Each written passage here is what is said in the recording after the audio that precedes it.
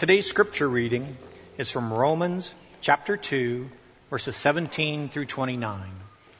It's Romans chapter 2, verses 17 through 29. But if you call yourself a Jew and rely on the law and boast in God and know His will and approve what is excellent because you are instructed from the law, and if you are sure that yourself are a guide to the blind, a light to those who are in darkness, an instructor of the foolish, a teacher of children, having in the law the embodiment of knowledge and truth. You then who teach others, do you not teach yourself? While you preach against stealing, do you steal? You who say that one must not commit adultery, do you commit adultery? You who abhor idols, do you rob temples? You who boast in the law dishonor God by breaking the law. For, as it is written, the name of God is blasphemed among the Gentiles because of you. For circumcision indeed is of value if you obey the law. But if you break the law, your circumcision becomes uncircumcision. So, if a man who is uncircumcised keeps the precepts of the law, will not his uncircumcision be regarded as circumcision?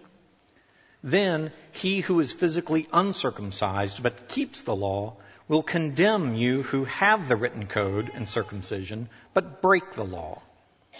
For no one is a Jew who is merely one outwardly, nor is circumcision outward and physical. But a Jew is one inwardly, and circumcision is a matter of the heart, by the Spirit, not by the letter. His praise is not from man, but from God. This is the word of the Lord. All right, let's pray and get to work in Romans 2. Father, I love the Bible, and I love Romans 2. This is really a good section for my soul as a man, as a husband, as a father, and as a pastor. And today I pray that what you did in my heart in studying this text would come through and be clear and helpful for a congregation of people who I love, and I just want them to grow and know you and to follow you all the days of their life. So would you come now and let this text be like food to hungry people today. Come, Holy Spirit, help us to hear from Jesus through Romans 2. We pray this in Jesus' name. Amen. Well, for the last 4 Sundays, we've been involved in some pretty heavy and dark content, looking at the really bleak backdrop against which the gospel is set. We have seen the way in which our righteousness avails nothing, and we need a righteousness that God can give us. And in Romans chapter 1 through verse 17, it was filled with hope that the righteous will live by faith. And then it turns a really dark corner in verse 18 of chapter 1 all the way through really chapter 3 and verse 20. Let me just set the stage for what we've looked at so far. We've already looked at the tragedy of unbelief and its consequences. And then we connected that to the idea of warnings to spiritually minded people. And just prior to that, we talked about the tragic exchange of God's glory for our own, and we applied that in areas of sexuality and especially homosexuality. And then last week we talked about the impartiality of God and that He deals with Jews and Gentiles the same. And whether you have the official law or just the normal, natural law of life, you know what's right and wrong, that God judges both. Where Paul is leading us is towards Romans 3:23, where eventually he will say, all have sinned and all have fallen short of God's glory. Some people express their depravity through utter godlessness, and then other people express their depravity with an appearance of spirituality, acting as though they're righteous, or, as we'll see today, having status symbols of their spirituality. Now, last week we saw the way in which Paul dismantled one particular status symbol that Jewish people would hold onto, which would be the law. And we saw the way in which he dismantled that by showing that if you don't keep the law, then you're going to be judged by the law. Even if you're a Gentile or a Jew, God is going to be impartial in his judgment. And even if Gentiles don't have the law, but they obey and they know what's right and wrong, that they keep a law, it's a law really to themselves. And so what Paul is doing is dismantling this notion that Jews might have that somehow they're better because they're God's chosen people or God's not going to judge them. Now the second thing that God is going to help us to see in this chapter is the way in which the spiritual status symbol of circumcision is also dismantled. So it's one thing for a Jew to trust in the law, it's another for him to trust in circumcision. And what we're going to see is this, and this is the thesis for today. It is that spiritual status symbols do not equal true spirituality. So spiritual status symbols do not equal true spirituality. I want to suggest to you that whether it's Jewishness or whether it's 21st century Christianity at College Park Church, human beings tend towards establishing their spirituality on status symbols. And I want to show you why that is so misguided and dangerous. And so what Paul's going to do is first address the issue of the Jewish misguided confidence in their past. He's then going to show us the consequences of that. And then third, it's going to address what true circumcision is. And then finally, going to draw some conclusions, and those conclusions very much relate to our lives. So here's the first thing. We have Paul addressing this misguided confidence that the Jewish people had. Verse 17 says, "But if you call yourself a Jew," and certainly they did, Paul then is going to address 10 things that are all true about the Jewish people in terms of their special relationship with God. It's not that the things that he's going to list are inaccurate or arrogant. All of these things about the Jewish people were indeed true. In fact, they were God's special people. God had chosen them and had set his love on them. And throughout the Old Testament, he takes a lot of time to explain the significance of his love relationship with them. For instance, look at Deuteronomy chapter 7. It says this, "For you are a people holy to the Lord your God. The Lord your God has chosen you to be a people for his treasured possession. Out of all the peoples who are on the face of the earth, it was not because you were more in number than any other people that the Lord set his love on you and chose you, for you were the fewest of all peoples. But it was because the Lord loves you and is keeping the oath that he swore to your fathers, that the Lord has brought you out with a mighty hand and redeemed you from the house of slavery, from the hand of Pharaoh, the king of Egypt." So God set his love on the people of Israel, and he blessed them. And what Paul does is he lists 5 blessings and then 5 things that Israel was called to do in terms of their mission. And he lists those 10 things, and then what he does is he uses those 10 things and he turns them from blessings to actually a statement of challenge or a statement of judgment on them. So they had misguided confidence. Let's see those first 5 blessings. Verse 17, "If you call yourself a Jew," here's the first one, "and you rely on the law," that's number 1. And it wasn't that they were relying on the law inappropriately. The law had been given to them, and it was a means of spiritual blessing. You rely on the law. Secondly, you boast in God. Jeremiah chapter 9 tells us that we are to boast in God. So the boasting in God wasn't inappropriate. Third, you know his will. Call yourself a Jew, rely on the law, boast in God, verse 18, and know his will and approve what is excellent. So by knowing his will, Paul means here that Israel knew what God wanted them to do. He had given them the law. It identified, the law did, who God was and what he desired. And the other nations of the world were not given this blessing. This was only given to Israel. And they approved what is excellent. God would help his people know what was the best way to live. So they relied on the law, they boasted in God, they knew his will, they approved what is excellent. And then the final thing, the 5th blessing that comes to them is that they were instructed from the law. Again, verse 18, because you are instructed from the law. This is really designed to be a summary statement of the blessings that came from God's deliverance of his word, his law to them. It was a great mercy that God told him that he was not like them. It's a great mercy that God told them what was right and what was wrong. So those are the 5 blessings, and then we see 5 things that relate to Israel's mission.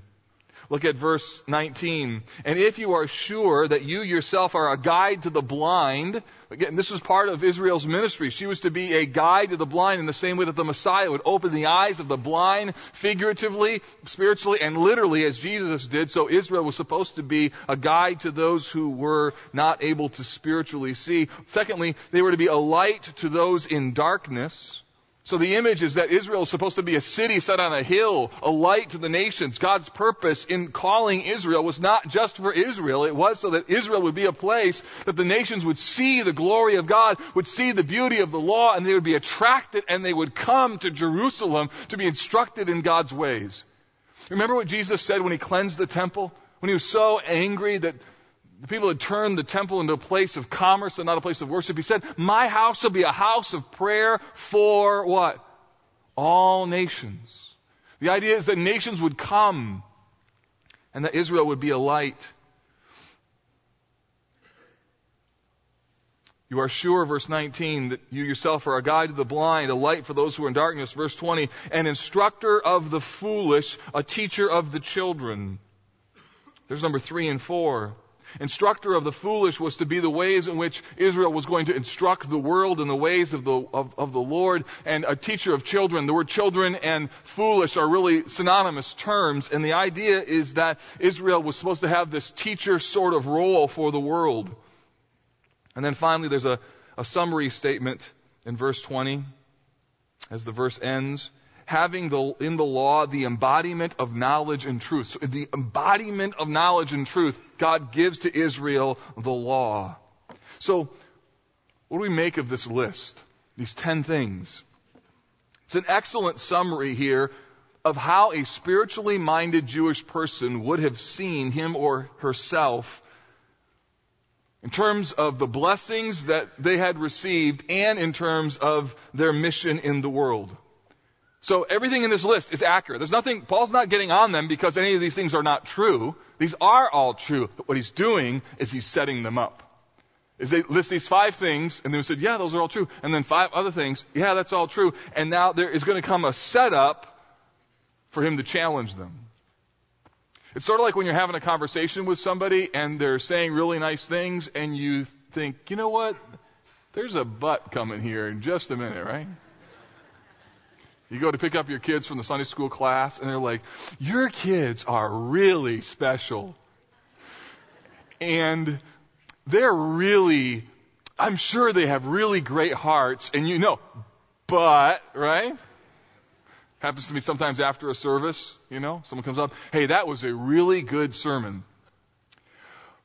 But, right, and I just know that, you know, oftentimes that happens. I'm sure you've had that experience. And here's what happens with the people of Israel in Romans chapter 2. Paul goes through the great blessings and then says, however, and then he addresses significant consequences. Because what happens is that their lives didn't match with the blessings that they had received. Verse 21, you then, and the way it's even worded in the original language, it's designed to be a sharp turn. You then, who teach others, do you not teach yourself? What Paul does now is he goes through 4 rhetorical questions. And you know rhetorical questions are not designed to be answered. They're designed to elicit guilt. They're designed to send a message. And the first question is really the theme of all of them. And the theme is this: you who teach others, do you not teach yourself? In other words, you have all this knowledge, you have all of this law, but the fact of the matter is, are you really keeping that law? Are you really, truly obeying? Or do you just have spiritual status symbols? Verse 21, he asks them another question, and these all relate to the 10 Commandments. While you preach against stealing, do you steal? You who say to one, must not commit adultery, do you commit adultery? Verse 22. 4th rhetorical question, verse 23. You who abhor idols, do you rob temples? So with this idea of a failure to teach oneself and a failure to practice what one preaches, Paul is suggesting that the people of Israel were guilty of the very things that they preached against. Now, remember, Paul is making the case that all Jews and Gentiles are guilty before God, but he spends a lot more time talking to the Jewish people. Why? Here's why. Because, candidly, it is much harder to convince spiritually minded, obedience-oriented, moralistic people that they are, in fact, truly guilty. Let me say that again. It is harder to convince spiritually minded, obedience-focused, moralistic people that they are indeed guilty. Spiritual pride sets in. A sense of, wait a minute, I've done this and this and this and this and this and this and this. I'm not that bad. Paul is going after this, which is why verses 23 and 24 are both sharp and penetrating. Look at what he says, verse 23. You who boast in the law dishonor God by breaking the law. So the whole thing was they wanted to honor God, quote unquote. What Paul says is by breaking the law, you dishonor God, even though you boast in the law. And then, verse 24, the name of God is blasphemed among the Gentiles because of you. He even says, as it is written. And this relates to a statement that occurred in the book of Isaiah regarding the captivity of Israel, that because of her sin, God judged her by causing a foreign power to come and take her captive. And the result of her disobedience and this captivity is that the people around the world will look at these events and go, look, God's abandoned his people. They will, in effect, blaspheme the name of God because of Israel's disobedience that led to this captivity. And so now Paul uses this historically powerful metaphor, and he brings it into this context and says, by your lack of true spirituality, you are in effect dishonoring God and causing the name of God to be blasphemed. It's really important for you to notice here that Israel, the Jewish people, are just as guilty of an exchange that the Gentiles were. The Gentiles exchanged the glory of God for an image like themselves, and so they said they were wise, but they actually became foolish. Israel exchanged the glory of God for their own version of spirituality, and so while they thought that they were spiritual, they were in fact not. They thought they were proclaiming the name of God, when in fact they were actually causing the name of God to be blasphemed. In a couple weeks we'll be in Romans 3. But look at verses 10, 11, and 12 in light of this context, in light of the thought of Jewish pride, in light of the Jewish pride in understanding, and we're the ones who seek after God. Then Paul says this, none is righteous. No, not one. No one understands. Israel was supposed to be the place where people come for understanding. No one understands, not even you. No one seeks after God. They're supposed to be the place that people, all nations of the world come. And he says, no one seeks after God. All have turned aside together. They have all become worthless. No one does good, not even one. I hope you don't miss the significance of what's happening here. The very people who claimed to be special to God dishonored God by their lack of true spirituality, and they caused the name of God to be blasphemed. Even though they weren't like the Gentiles, arguably they could be even considered worse. Because it's one thing when a Gentile acts like a Gentile. It's another when a spiritually minded person acts like a pagan. John Murray in his commentary says this, the tragic irony is apparent. The Jews who claimed to be the leaders of the nations for the worship of the true God had become the instruments of provoking the nations to blasphemy. In College Park, this is something we need to really listen to. Because I'm sure that you have heard it before, where you invite someone to come to church and the person says the church is full of hypocrites. And in one respect, that's true, because who among us isn't at some level hypocritical? But at another level, we also know people who have never or will never darken the door of a church because of somebody who was quote-unquote Christian, but who acted in a way that was so un-Christian that it turned the person off to all Christians forever. Stuart Briscoe tells the story of having to deal with a fellow employee who once embezzled a large sum of money from the bank with which they had both worked. When the man was apprehended and fired, writes Briscoe, he stunned everyone by saying this: "I'm very sorry for what I have done, and I need to know whether I should fulfill my preaching commitments on Sunday in our local church." Briscoe says that in the following weeks he spent a great part of his time mending the damage done by the man's blatant inconsistency. He found that his fellow workers not only despised the man, but they were quick to dismiss the church he belonged to as a bunch of hypocrites, quick to dismiss the gospel as a bunch of hogwash, and to dismiss the God he claimed to serve as non-existent. Can I just issue you a pastoral caution and a warning? And that is, you need to know that your conduct and your actions says a lot about the legitimacy of this church and all of us. And true spirituality isn't just, I go to church here. It is that you follow Jesus. So when you leave and go to work and you live the rest of your week this week, can you just be reminded, can I be reminded along with you, that our lives and our actions can actually cause people to say, if that's what Christianity is like, I don't want anything to do with it. So true spirituality is not just whether you're in the room or whether you say that you believe certain things. True spirituality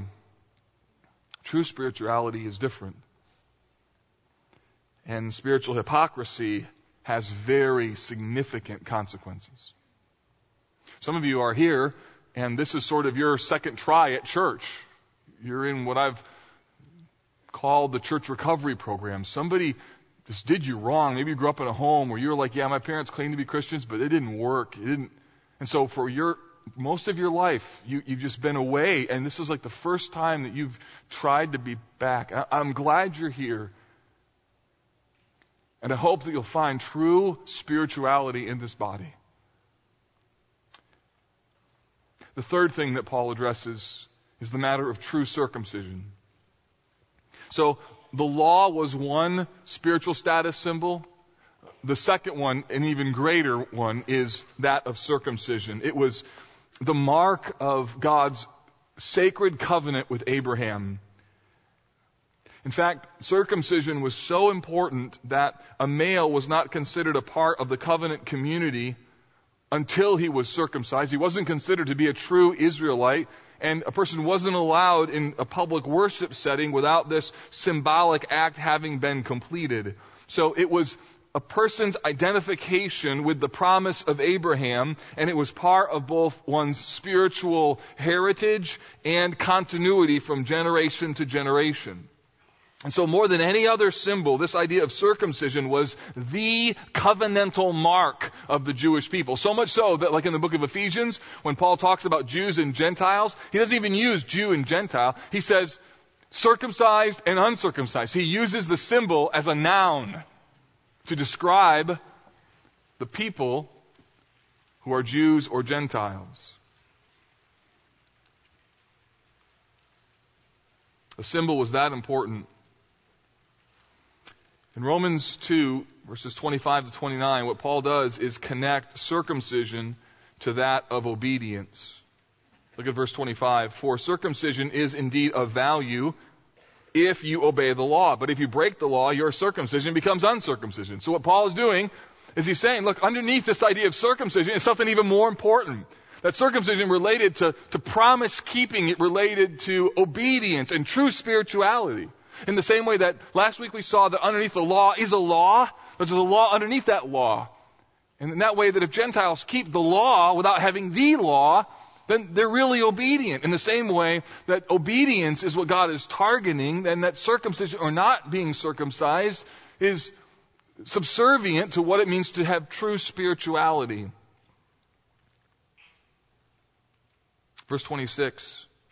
So if a man who is uncircumcised keeps the precepts of the law, will not his uncircumcision be regarded as circumcision? I mean, that's a really strong statement. If you're a Jew and all your life you've heard this is the symbol that communicates I'm part of God's covenant community, Paul basically says, look, if somebody is obedient and they're not circumcised, God's going to count them as a part of his family. He's going to be part of the people of God because obedience and true spirituality was what circumcision was designed to point towards. So what Paul is doing here is helping us to understand that there is an internal element of circumcision. And this would not have been a new idea. Deuteronomy chapter 10, Moses says that the people are to circumcise their hearts. Jeremiah 4 describes the problem of Israel, and they won't listen because they have uncircumcised ears. So circumcision was never intended to be an external only issue. But like what happens so often with us human beings when we take up religious practices is we tend to take the symbols and make them the ultimate status mark. And what Paul is saying is that outward actions alone avail nothing. The Jews who failed to understand true circumcision were those who failed to understand what it was that God really was intending for the people of Israel in the first place. And what's more, by their lack of obedience, were actually causing the name of God to be blasphemed. So what Paul is looking for is a circumcision of the heart. In other words, he wants to take our spiritual status symbols and say, can you just put those away for a moment? And let me just ask you, what's really going on the inside? Are you a true Jew? That's what he wants. You can't just say, I was raised in this home, I'm part of the Jewish heritage. Are you real? That's what Paul is driving towards.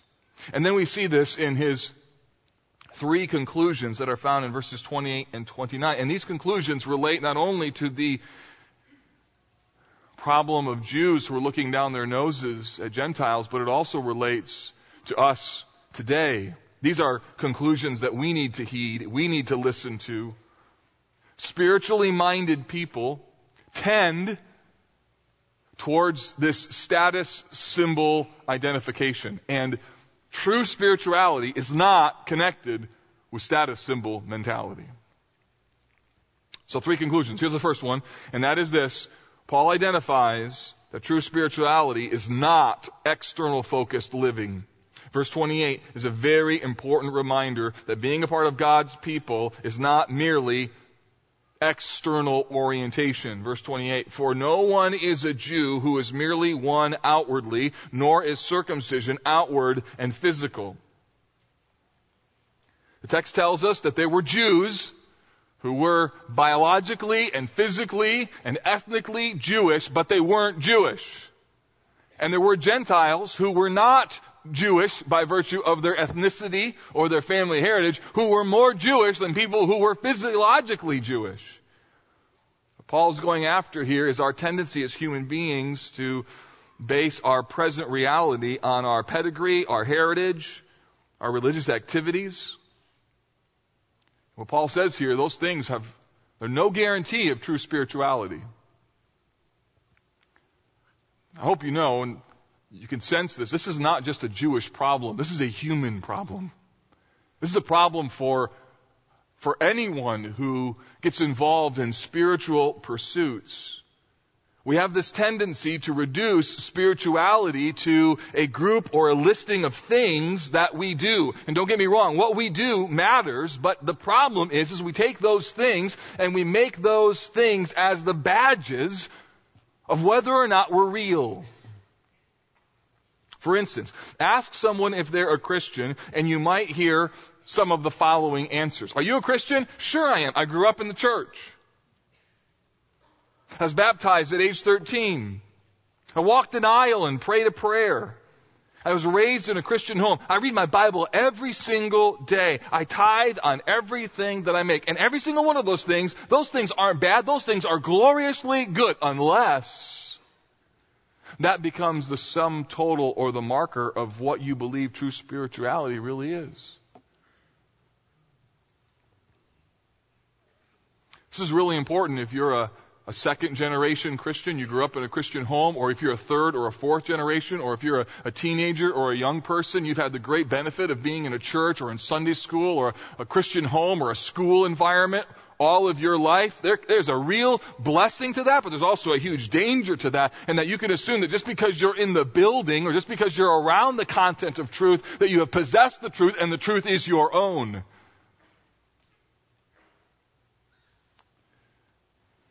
Let me illustrate this for you. Imagine if, on my way out of the sanctuary, if one of you were to come up to me and say, "Hey, Mark, how's your marriage?"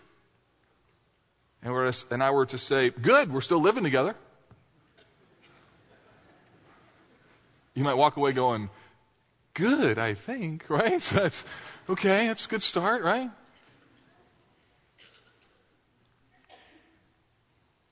True spirituality has to be more than being in the right place, being born into the right family, and doing the right things. It can't just be a bunch of externals. And so one of the things I want you to think about with me this morning is this. So as it relates to spirituality, what is just merely external and what really is both external that comes from the inside.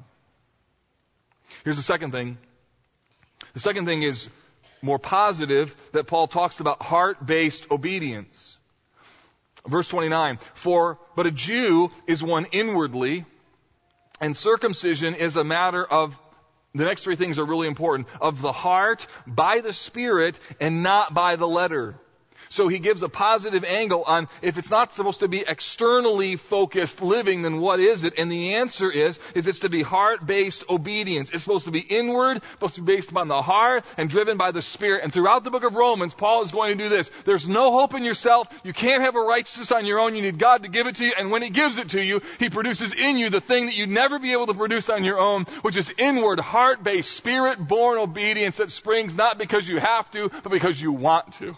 That God changes the fundamental desires of your heart and He orients you towards righteousness. Not perfectly, but fundamentally you have been altered.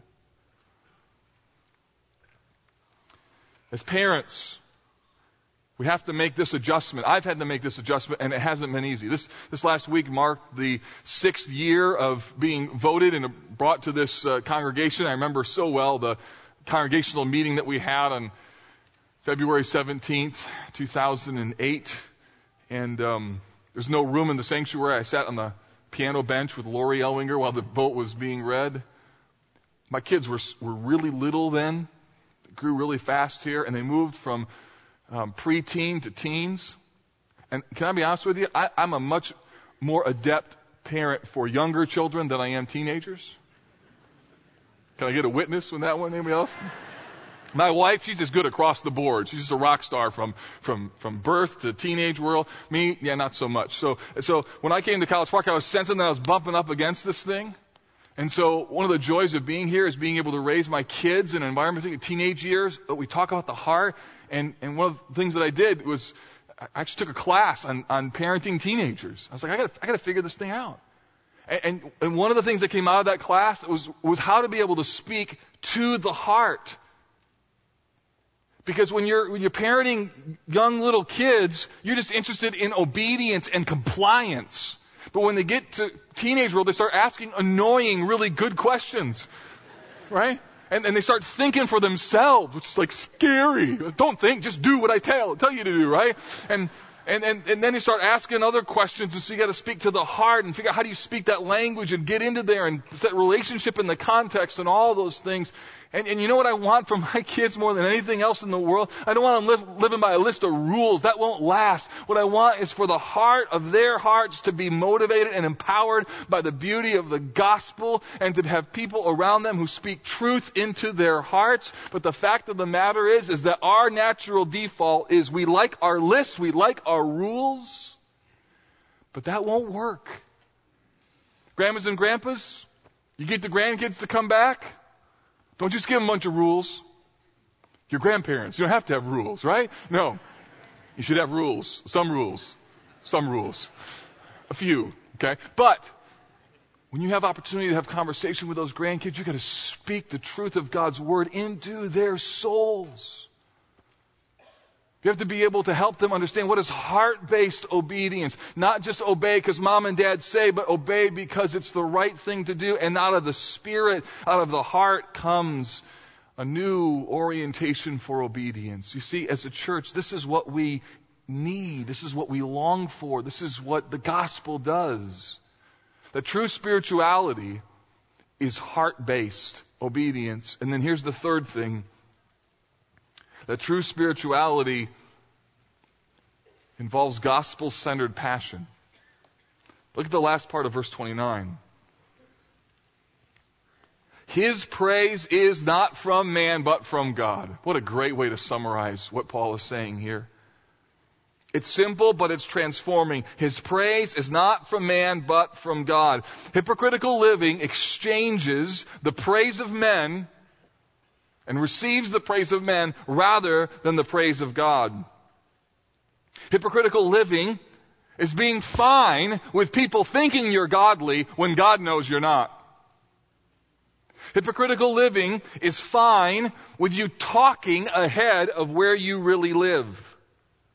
But true spirituality and true obedience have the praise of God as the central motivating factor of a person's life. It says his praise is from man, is not from man, but from God. It means they want to please him and honor him and love him with all the heart, all the mind, all the soul, and all the strength that they have. That true obedience is focused on a passion to make God the central reality of one's life. So, church, true spirituality is not just external. It's heart-based. It relates to the Spirit. And it makes God your treasure. So, can I just ask you today, as we close Romans 2, how is it, seriously, how is it with your soul today? I'm so glad you're here. But can I be honest? But being here is nothing. Spend time in the Word this week? Great. But did it reach your soul? You spend time in prayer? But how is your soul? That's the question. And what I want you thinking with me about today is, what is true spirituality really about? It's not just these external things. We're very good, us human beings, at finding a list. Oh, I do this, I do this, I do this, I do this, I do this. Meanwhile, we are adrift spiritually. And I just want you asking the question, along with myself, which is why Romans 2 has been such a hard text for me personally, is just to ask ourselves, how is it really with your soul? Is it vibrant? Loving Jesus? All your heart, all your soul, all your mind? Or has Christianity just begun to slip back into this row? I don't check the boxes, but I got a list, and as long as I do this, I'm okay. When the reality is, that's not how God ever designed Christianity to be.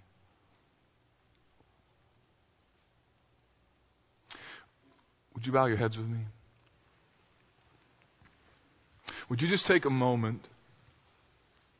God sees our souls. He knows right now what's happening inside of your heart. And could you just answer that question before God? How is it with my soul today, Lord?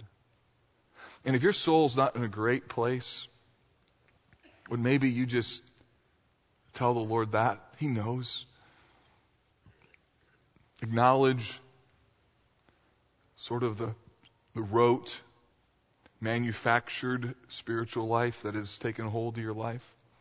You may be here today and your soul, as you think about it, is far from God, and today needs to be a day where you decide, look, I need to fix what's wrong with my soul by trying to figure out what it means to have a relationship with Jesus.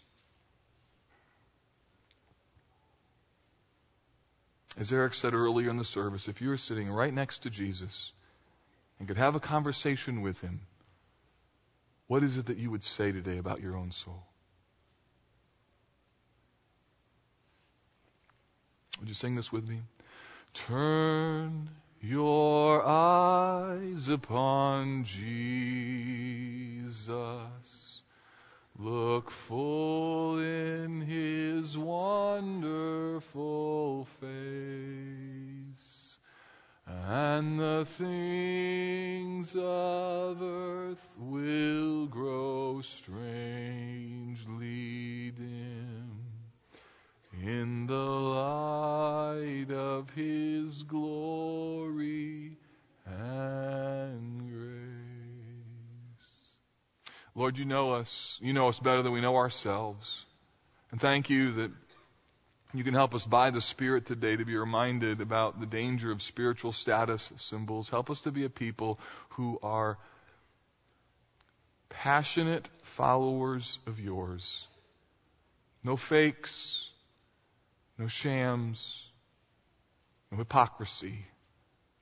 But Lord, real before you.